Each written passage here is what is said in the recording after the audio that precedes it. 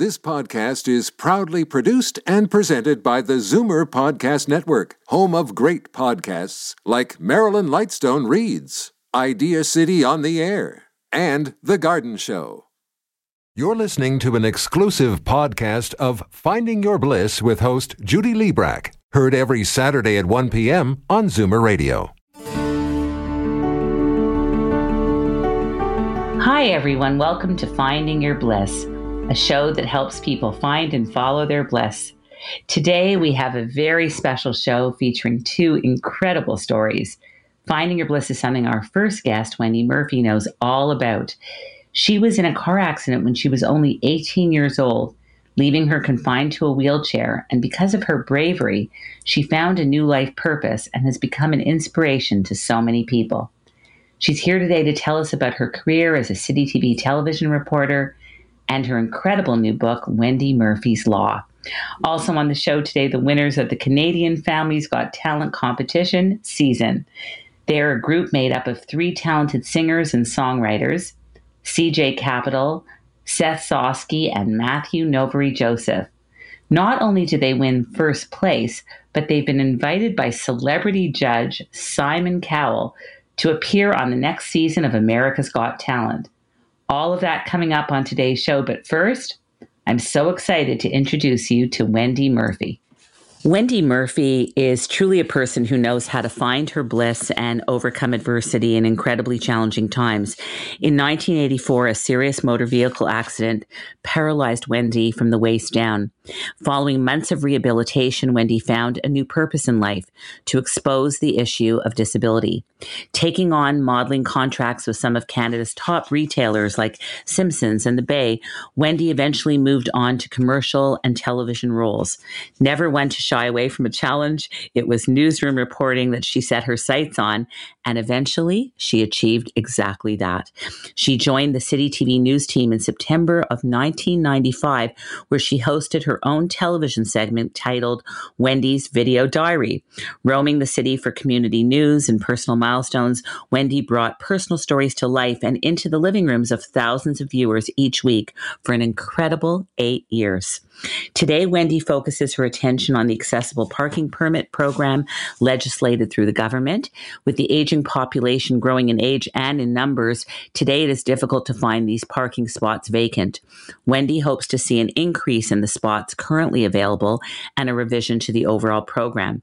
When not fighting for the rights of disabled people down at Queen's Park, Wendy is a part-time health coach who helps guide individuals with some form of spinal cord injury towards a more sustainable long-term health regime.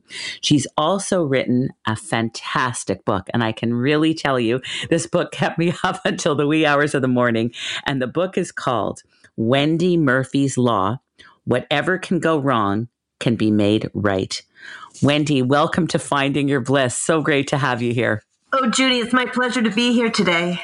For people who don't know your story, Wendy, you are a well-known television personality and reporter, and you were rendered as a teenager with incomplete paraplegia following a motor vehicle accident in 1984. And you really had two choices: to give up or to carry on with a tenacious spirit.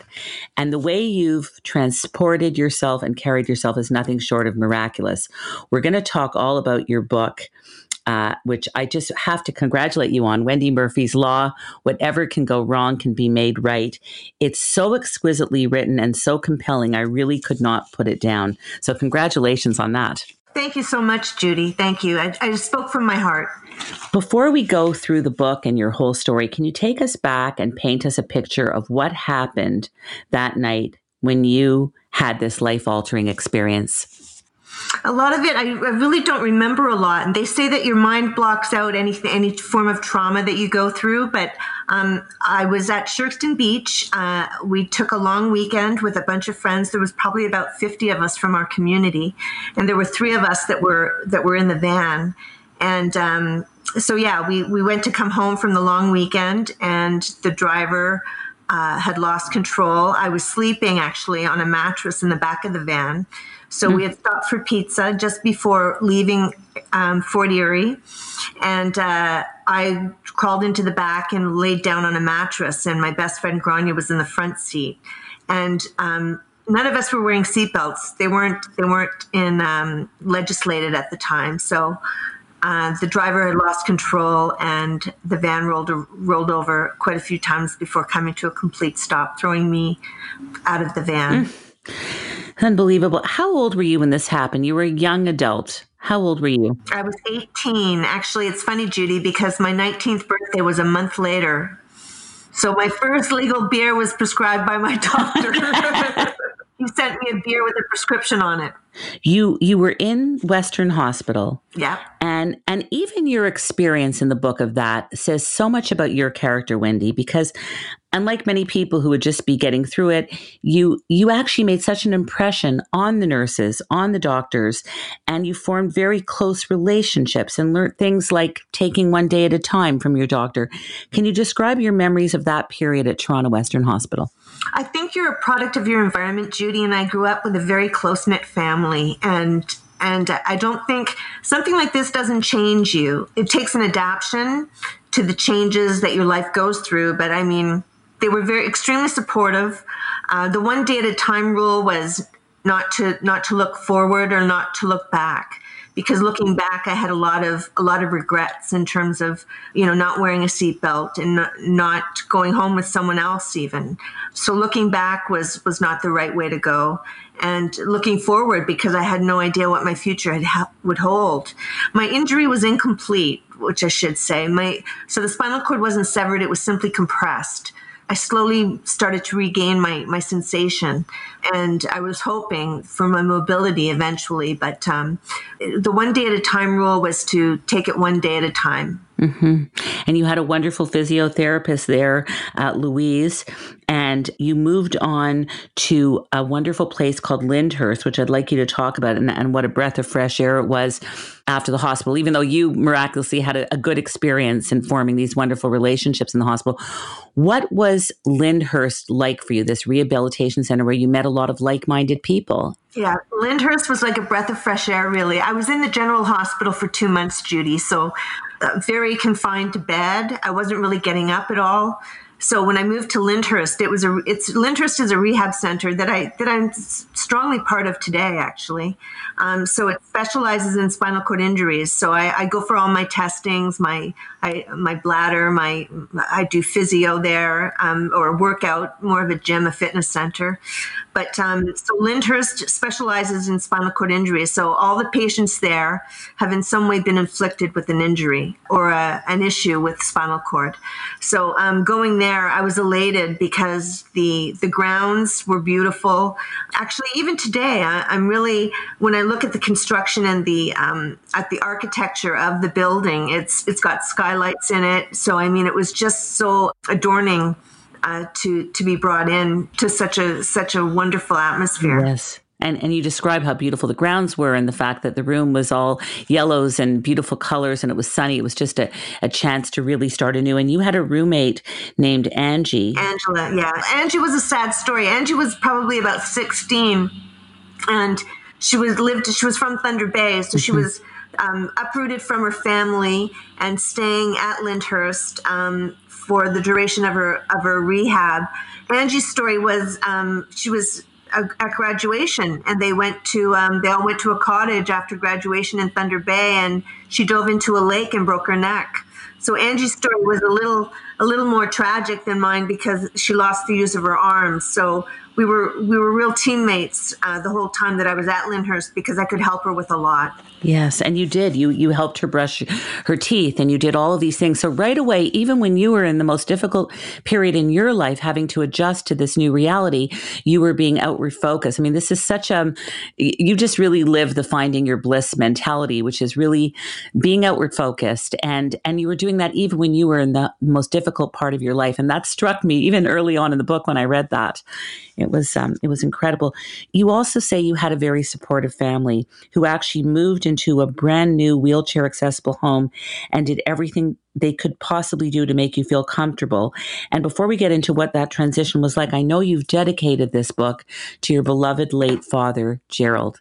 Can you tell me about his impact on you during all of this? Because it seemed like he was always there encouraging you to take another step, to come home for weekends. Yeah, my family, all of them were incredible, but my father had a special impact on me. My dad was in sales and on the road a lot. He was a manager, and he came to Lyndhurst all the time because he would avoid traffic, actually, and stop in to see me a lot. And my dad, emotionally, I gained a lot of strength through my father in terms of what to do and what not to do in terms of moving forward and still taking things one day at a time. So he shared a lot of his philosophies with me, and yeah, there were, in my difficult times, my father's saying was always, "God love you, Wendy," and he would take my hand and say, "And you know he does." Yeah, so he was very, in terms of strength, he gave me a lot of strength, and he was very charismatic. Very charismatic is how I would, and he ruled the home. So he put us all sort of in our place when we had to be, but he was strength for me. He was definitely a huge strength for me when all this came about. He sounds like a wonderful guy, and I think that he would be so proud of you for writing this book. And well, I know he was proud of you, but this book, I think he would be just beyond proud of what you've accomplished. When you moved back home, it was difficult, and your family did everything possible to make it good for you. But that must have been a very difficult transition to go from being with like-minded people, having all the space, having that wonderful mat work hour in the morning and your physiotherapy and classes, and to coming back home and having to fit into the world. It's a very good question, actually, Judy. And I was very fortunate because Lyndhurst allowed us to go home on weekends. And those weekends, sort of prepared me for what the real world would be, because it's very easy to get institutionalized. And by that, I mean being around and totally, the environment at Lyndhurst was totally wheelchair accessible.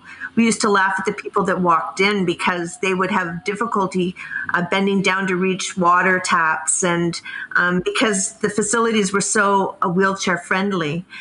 So you could get institutionalized very easily because the facilities were so adapted. So I would go home on weekends, and that's when my rude awakening would come, because the home that we were living in wasn't accessible yet. So I would be carried into the home, and I lived in the front office of the home. Yes. That they adapted into a bedroom for me on weekends. But and just going out in public, Back in 1984. There weren't a lot of wheelchairs out and as active. I always say, Judy, that my accident happened. My timing couldn't have been better because the bylaws were put into place. Wow. So access as far as washrooms being mandated, as far as the parking permits that are now, a very important part of my existence. Of course. All the bylaws as far as access goes were starting to be implemented when my accident happened. So I knew that I would have a voice. Of course. But the real world was a rude awakening because, the implementation was there in terms of the bylaws, but the actual adaptations weren't quite up to date. I cried so many times during the book. And one of the times I just really felt for you was before you left Lyndhurst, when you actually took a driving lesson. Yes. And you got back in a car. And I mean, my goodness. Yeah, driving was a real difficulty initially because my father would take me home on the weekends, and I'll never forget the first time in a car. I was very tense. I guess having the experience of the accident, it was very jarring. And I knew that I would want to drive again, just for my independence. And I, slowly adapted to driving and being back on the road. So I went to Hugh McMillan Center. Hugh McMillan Center was close to Lyndhurst, and they offered driving. So I drive with hand controls. So it's a bar that's with poles that are attached to the gas and the brake. And I pull down on the bar for the gas, and I push in on the bar for the brake. So I've been driving since the accident occurred. And the driving lesson was, it was very, very challenging initially because I hadn't really driven with hand controls before. So there was a simulator that they had set up at Hugh McMillan Center. So they sort of tested me on the simulator just to make sure that my reflexes were good. And eventually that day we did go out in a car. I know. I couldn't believe when I read that. You literally were just working with that simulator. They said, you're an excellent student. I think you've got this.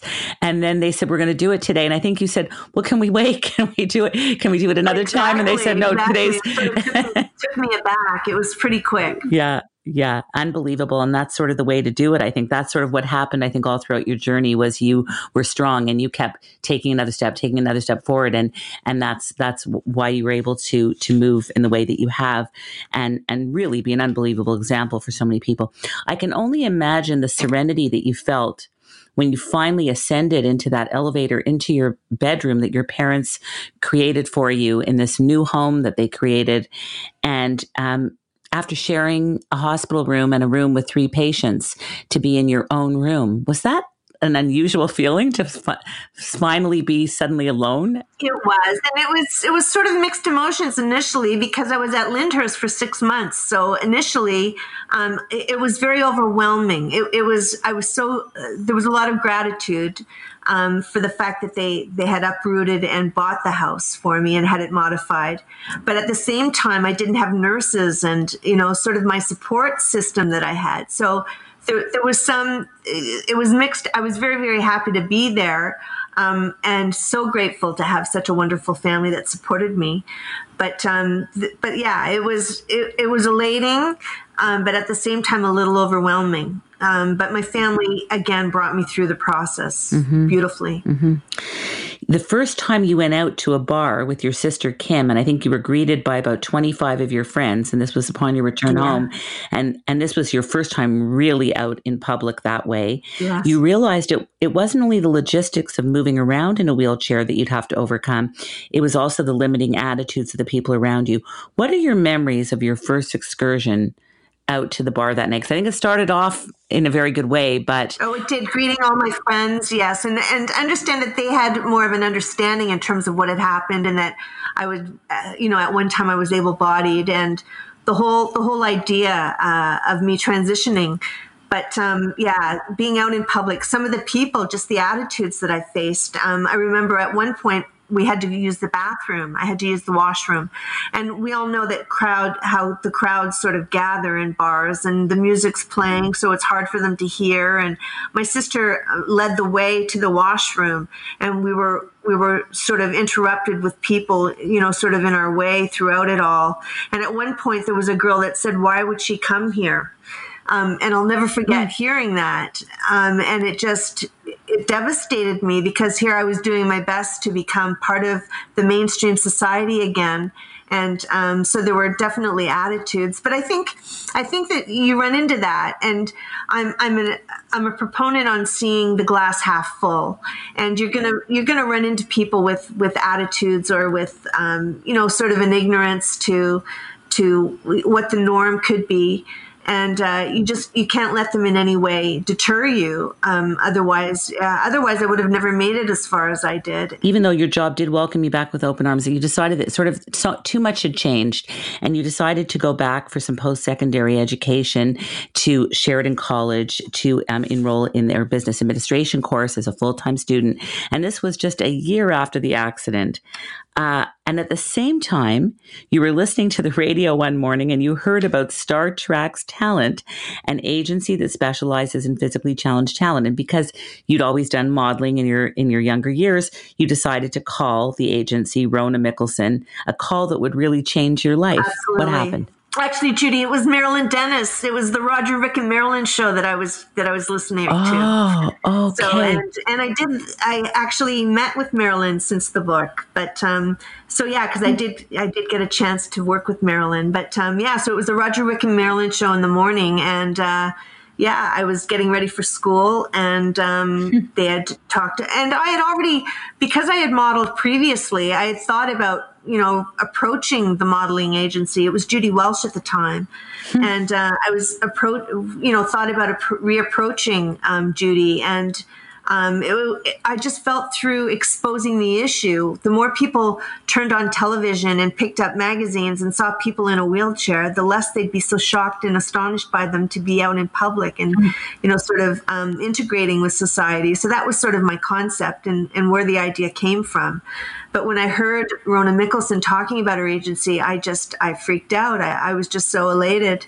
So I phoned her, and the conversation went really well. And she had just asked me to send some photographs, and I did. And the rest is history. My life totally evolved. Yeah. We're going to take a short commercial break right now. When we come back, more with Wendy Murphy. Back in a moment.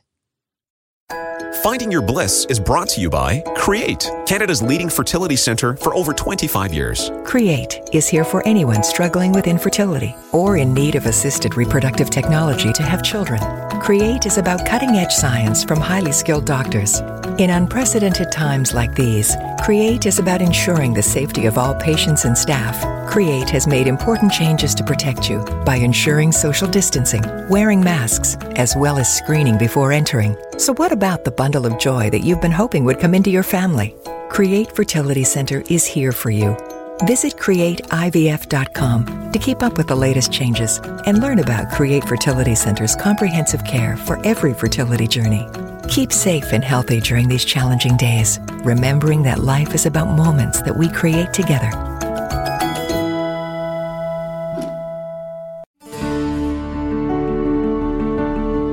We are back. This is Finding Your Bliss on Zoomer Radio, AM 740, FM 96.7. We have a very special guest, Wendy Murphy, with us today, the author of this truly incredible book called Wendy Murphy's Law, Whatever Can Go Wrong Can Be Made Right. And we've been having a delightful conversation. So, Wendy, what happened? Can you tell us about your best friend, Grania, and your memories of her? Because I think that was probably one of the toughest things for you to deal with since the accident, was losing your best friend. Absolutely. And it slowed down my process because I did a lot of mourning before, and there was a lot of guilt that, that we didn't put the seatbelt on and that I didn't get in the front seat and all of that. But Grania she was a breath of fresh air. She was extremely vibrant. She was very vivacious, very outgoing. She was a lovely, lovely young woman. We were very, very close. She was like my right hand, really, in terms of we did have a separation in high school for a year or two, and we had just sort of reconvened our relationship before the accident had happened. But yeah, she was a huge portion of my life, and we were called Ink and Stink, just never separated. And so wow. She was wonderful, a wonderful part of my life. She, I think, would be very proud of what you've done with your life, and it's almost like in her memory, You've done so many wonderful things. And we were just talking before the break about how you were on Roderick and Marilyn, and you heard about this contest and this agency, and you contacted the agency, Rona Mickelson. And this was an agency that specializes in physically challenged talent. And it did change your life when you were accepted in the agency. And one of your first jobs was at the Bay modeling. And that must have been so exciting. Do you remember that shoot? Can you describe it? Absolutely. I remember the shoot. There was two people in the green room or the prep room, I guess. Yeah. One girl, the one girl that was part of my shoot with me, she was incredible, just in terms of her acceptance. And it was very awkward initially, especially to see a wheelchair. And I mean, sometimes you faced people or the people that didn't really see me as part of the norm, I guess. Again, you run into attitudes all the time, yeah.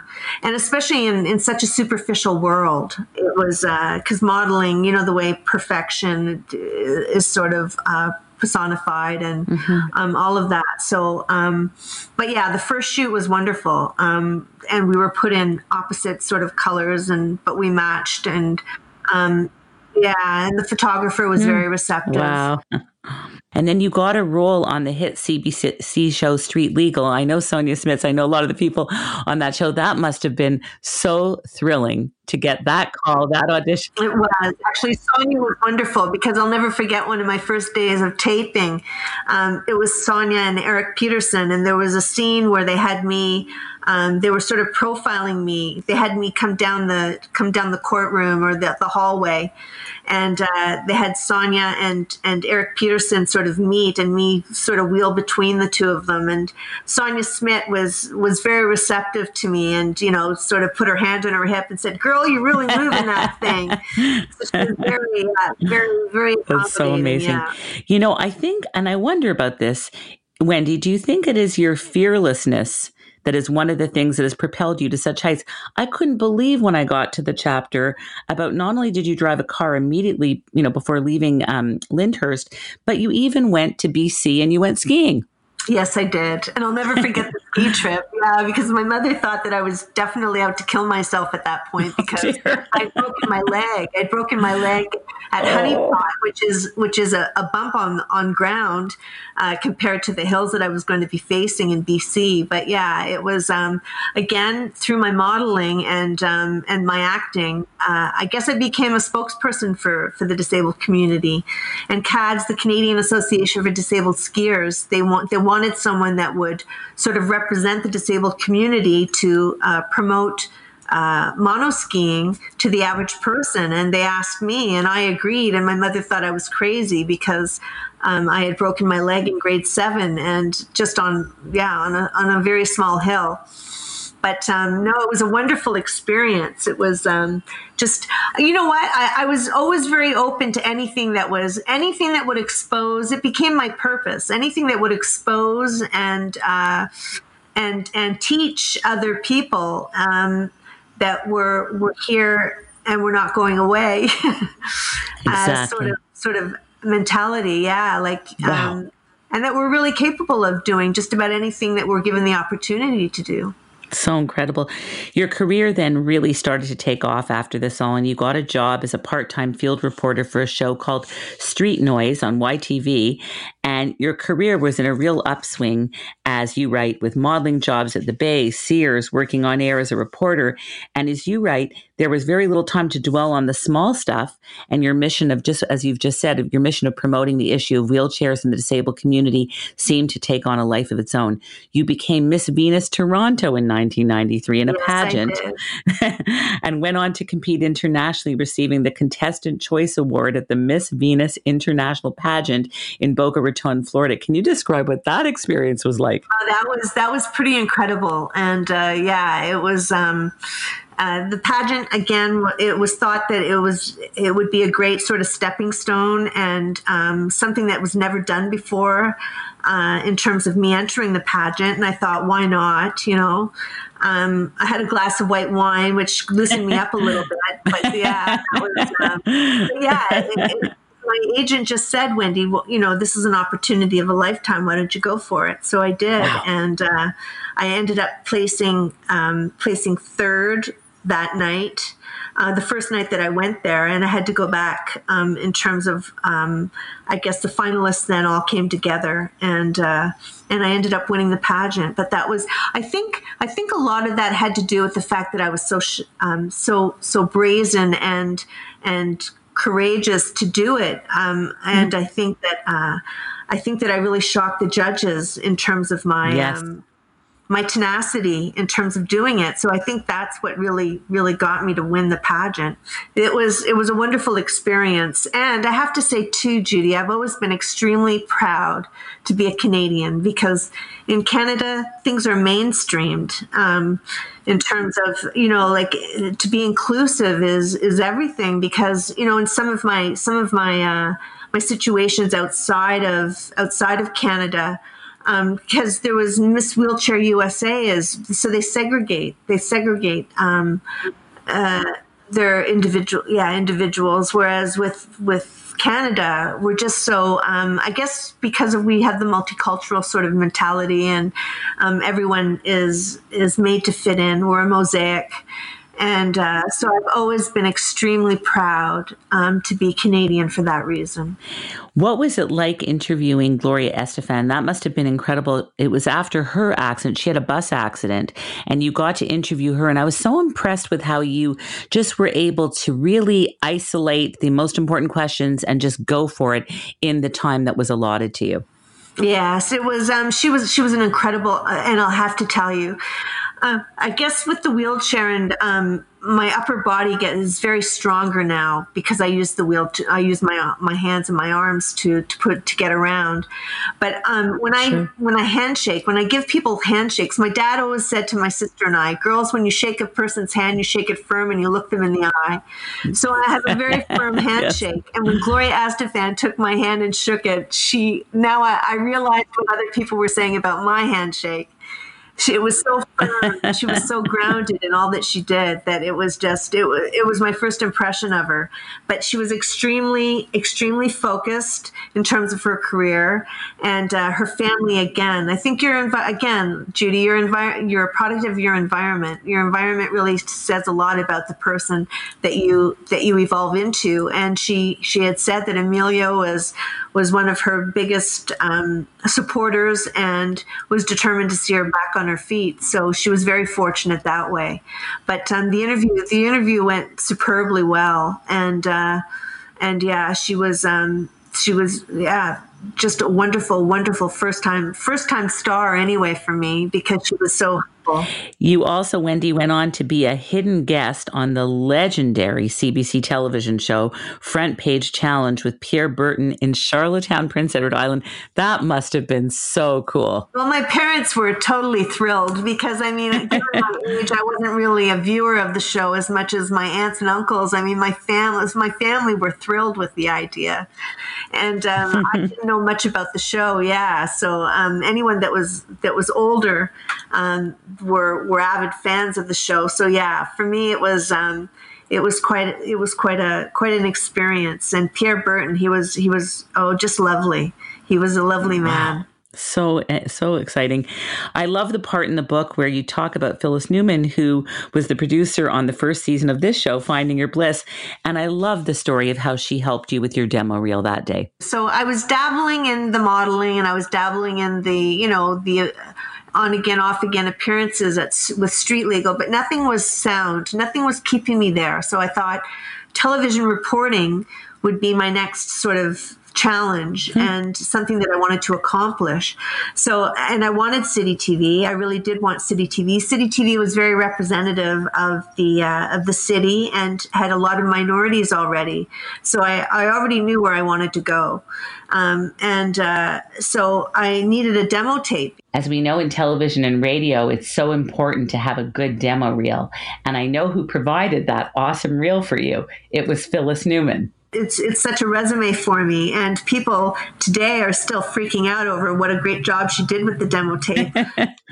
I really want to get to the most exciting thing, which was your meeting at 2 p.m. on that Thursday afternoon with City TV television mogul Moses Znaimer and, of course, the owner of Zoomer Radio. What was that like? That was a 2.5-hour meeting. I was extremely nervous. I had read about the man for years, and I loved City TV. I loved what it represented, and just in terms of all that he had done with television, in terms of the changes that he had made, and a much more laid back sort of atmosphere is what he offered, and so I was very poised at approaching City TV, and it turned out that Jay Levine, who was the head of producing fashion television, he had passed on my press kit to Moses, and so my interview with him was just fabulous. I was very nervous, to say the least, and he was extremely accommodating.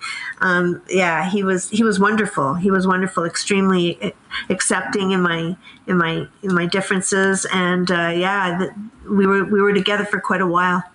I love in the interview you explained, he asked you a lot of questions about who you were and what your place was in your family, and and also you offered up this information that at City TV people do not tell the news, they share the news, and you talked about Anne Ruskowski and her strengths, and all of a sudden Moses dialed an extension and Anne appeared and he invited her into the meeting. What was that like? That was incredible. Like, again, it was, when you almost feel like you're dreaming, because here this man was someone that I read about for years, and then he brings me into his office and he's so so accepting and extremely kind, and there was no ego or he was very humble through it all.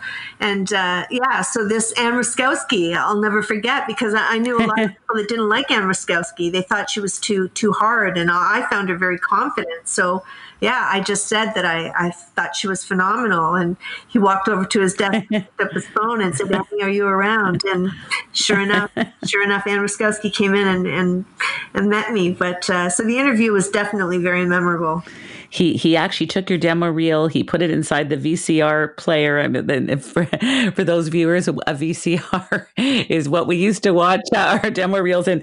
And your first actual TV interview for CTV was at Lyndhurst. And then 1 year later, you were hired as a contributing reporter at City TV, where you worked for 8 phenomenal years. Can you tell us about this life-changing job that you held for almost a decade and how it changed your life? It was great because, first of all, my stories were personal milestones and community events. So the stories really hit home with the viewers. So I wasn't sharing hard news. So a lot of them would be a bone marrow donor clinic. It would be personal. It would be 100th birthdays. It would be a 60th wedding anniversary. So they were very, very human-like stories and surviving stories. And so the stories themselves were wonderful, and everyone loved. I guess to see that sort of segment come in hard news, a lot of people were very receptive to my stories. So and what I did for other people, I'll never forget this one day. I was doing it was disabled wheelchair racing down at Centennial Park. And I was, I would meet the cameramen there normally because I couldn't really jump into their trucks the way the other girls did. So I would drive and meet the cameramen, and the cameraman had left me with the tape, and I would drive back to the station with the tape that was done. And this woman walked over to me at one point and she just said, "You're Wendy Murphy, aren't you?" And I said, "Yeah." And she said to me, "Hard time. I can't believe what you do." Oh my goodness. And then I just said to her, I said that regardless of how bad life seems, there's always someone that's struggling more. And if you could focus on that, I said, and if I could be that person, just to sort of snap out of it, because there's always, and Lyndhurst was phenomenal for me because there were people that broke their neck and couldn't use their hands. And those are people that I think of every morning I wake up. So when you have your life in perspective, and when you know that there's other people that are much worse off, you start to feel gratitude again. So I think that's really important. And when I met that woman, it really showed me what I'm doing. What I was doing was really making a difference for other people, Absolutely. And you do, and you have. After spending more than 3 decades in a wheelchair, what do you feel have been your greatest accomplishments, and what still needs to be achieved? My greatest accomplishment, was probably finally getting on City. My greatest accomplishment is the changes that I make and the attitudes and perceptions that I change, because I believe things happen for a reason, and I do believe I'm very spiritual, and I believe that God, or the good spirits, the universe, has given me a wonderful opportunity in terms of what I've been able to do in terms of changing. It's given me a platform to some degree, and I tried to use it as positively as I could to change, to let people know that that life goes on when something devastating happens, and that it's not all over, and that really life is in your mind. Life is made up in your mind in terms of what you're able to accomplish, and the more that you limit yourself, the less you're going to achieve. So long as you have the right frame of mind and the focus, I think that anything is accomplishable. What would you still like to achieve? What would I still like to achieve? The access issue is huge for me now, just in terms of, because back in 1984, you never really saw wheelchairs out in public. And now we're everywhere. I mean, just in terms of public notice and all of that. I mean, we're all over the place. It's just barriers we're still facing, and that's sort of the frustrating part. Like right now, I'm dealing with the parking permits, which a lot of times with the aging population, Judy, it's become a huge problem because there's so many more people needing the spaces and not more spaces being created, designated. Sure. So I'm with Queen's Park in that because when I get anxieties now to go out in public because I'm not sure whether or not I'm going to find a spot.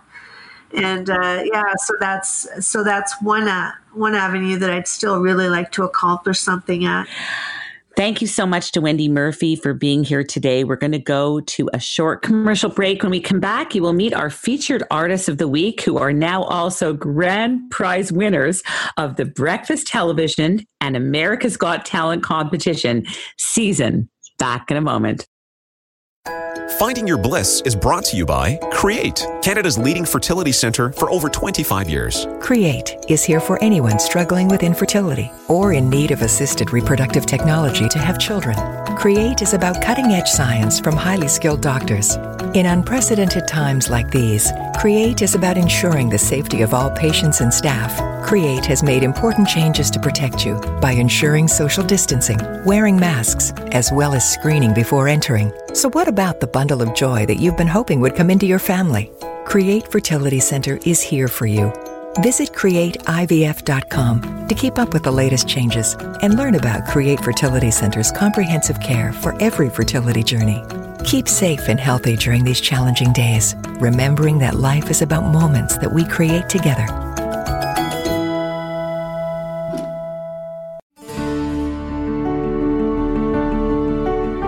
And we are back. This is Finding Your Bliss on Zoomer Radio, AM 740, FM 96.7. And today we are thrilled to have as our featured artists this week, the grand prize winners, of the Canadian Family's Got Talent competition run by Breakfast Television Toronto and America's Got Talent. And the group is Season.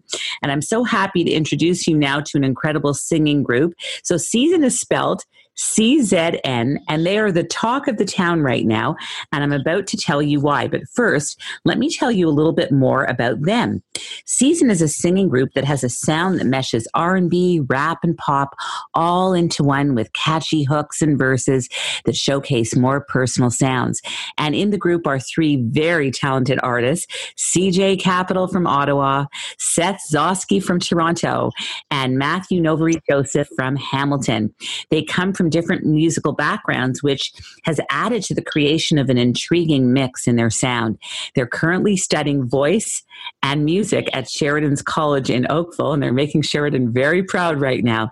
Season is growing a real following and has people eager for their new music, especially now after some very big news that just happened. So originally, they were selected for the top 10 of Canadian Family's Got Talent, a competition run by Breakfast Television, Toronto, City TV, and America's Got Talent, with the top 3 finalists being judged by Simon Cowell. Then on Monday, May 25th, they made it into the top 3.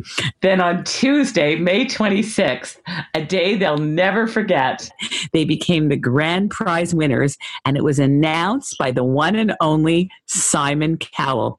Here is a clip from the announcement that they won first place in the Canadian Family's Got Talent competition. Let's have a listen. The winner is Season.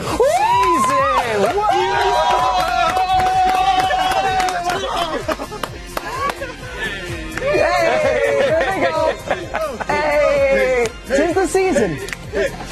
Listen, They just won. I love the other two, but I have to tell you guys, I think what you did, I think you're very current, I think you're very cool, I think you're very likable, most importantly, really, really talented, creative, inventive, and I can't wait now to meet you in person. Wow. Seth, CJ, and Matthew, congratulations and welcome to Finding Your Bliss. Hello. Thank you so much. Thank you for having us. A huge congratulations. And it's all true what Simon said. You're all likable. You're all current. You're cool. Your music is fantastic. And I'm so delighted for all of you that you're being honored in such an incredible way. Seth, how did you feel when you heard your names being said by Simon Cowell as the grand prize winners of the whole competition? You know, it's just amazing. Like I was in shock. It was a bit in disbelief too. To have someone like that be talking about us, like it's just a dream come true, you know, and we really think it could launch off our career in a special way.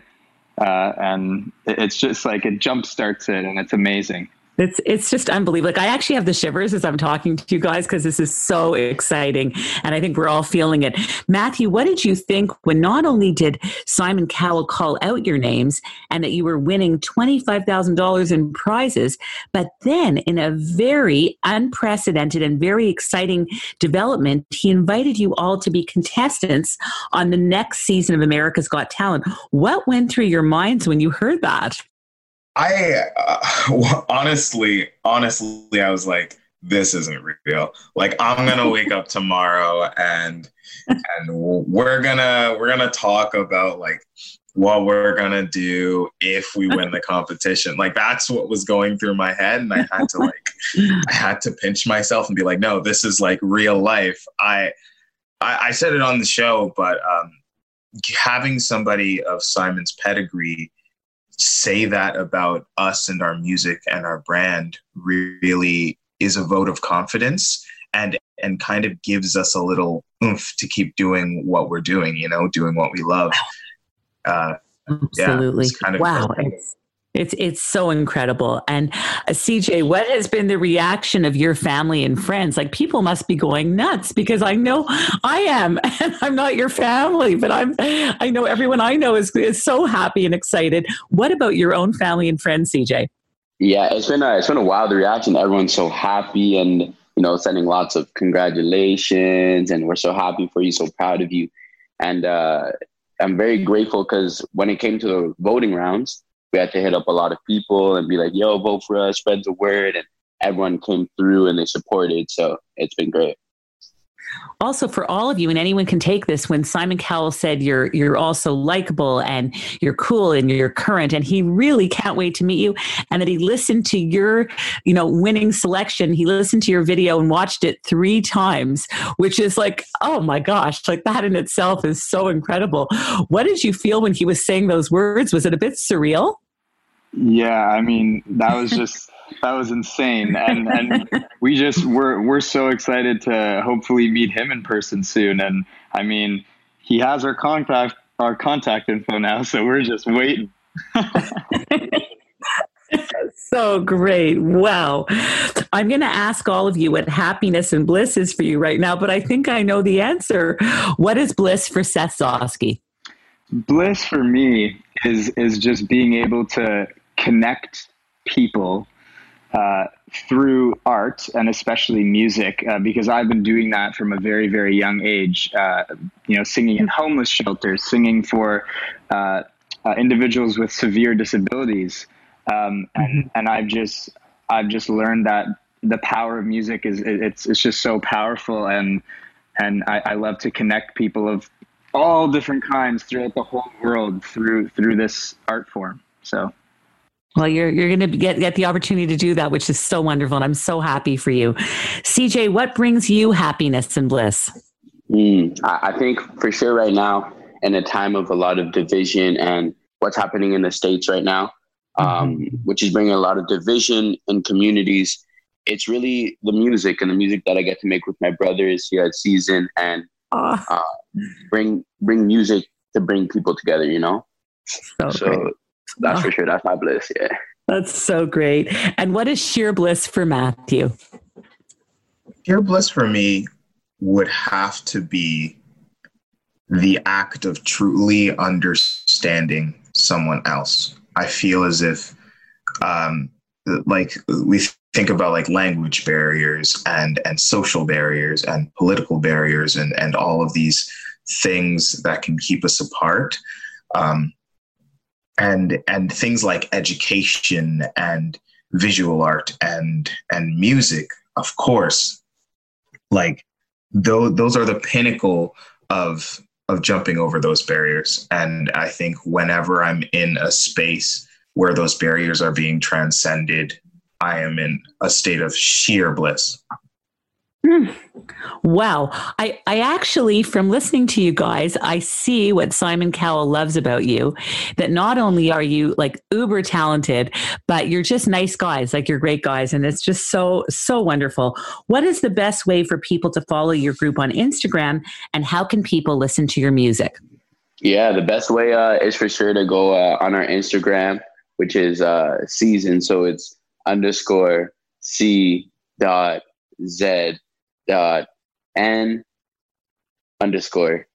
And you'll be able to find the link in our bio right there to our Spotify. We're on Apple Music, Amazon Music, if that's how you roll. Wherever. We also have a Twitter, and we're also on Facebook. So just look up Season and put a little title behind it, like Season Time Zone. That's our most popular song, and you can find us. Oh, that's a gorgeous song. We're going to hear one of your tracks right now, On the Low. Can one of you set up this clip for us, On the Low? How did it what was the inspiration behind that song? Yeah, so On the Low, I think it might have to be our favorite song that we've done. It's the latest one we've released, and we just, the idea of it is to keep things on the low, if you know what I mean. It's pretty self-explanatory within the lyrics, but we really love the vibe of it, and we threw CJ in on a rap in the whole second verse, which showcases a whole different side of what we can do as a group, and how many different genres we can bring in. So that's fantastic. So here it is, On the Low by Season. Let's have a listen.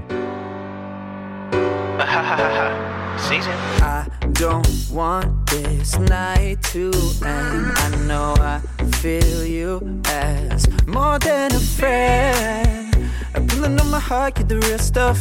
I wanna be around when it gets tough. I look around, don't see nobody else. It's so clear, but do I keep it to myself? They may see, but baby, I won't tell. The way you move, it got me hot as hell. And you know that I don't want nobody else. Shawty, tell me why you try to hide when I can't help myself. I can be your man, I know they won't understand, girl. Let's be real though, maybe we should keep it on the low.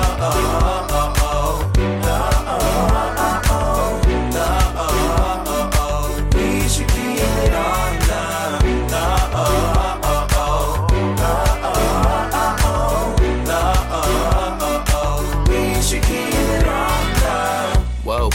keep it on the low. It's only me and you, ain't nobody gotta know. Shh, I ain't tryna hold you back. You sweet, I'm the one who told you that. I've been moving and choosing, I'm tryna get to your heart. You've been losing and proving that we should get to the start. Now we gotta get together, we ain't better apart. Playing all these dumb games, but we wanna be smart. Now you wanna pull up in style. Come on, shawty, I've been waiting for a while. But I'ma wait all day. You the one I think about when I lose my way. So let's just do our thing. They don't gotta know what's up. When you ain't feeling our party, we can link up at the club like I can be your man, I know they won't understand, girl. Let's be real though, maybe we should keep it on the low.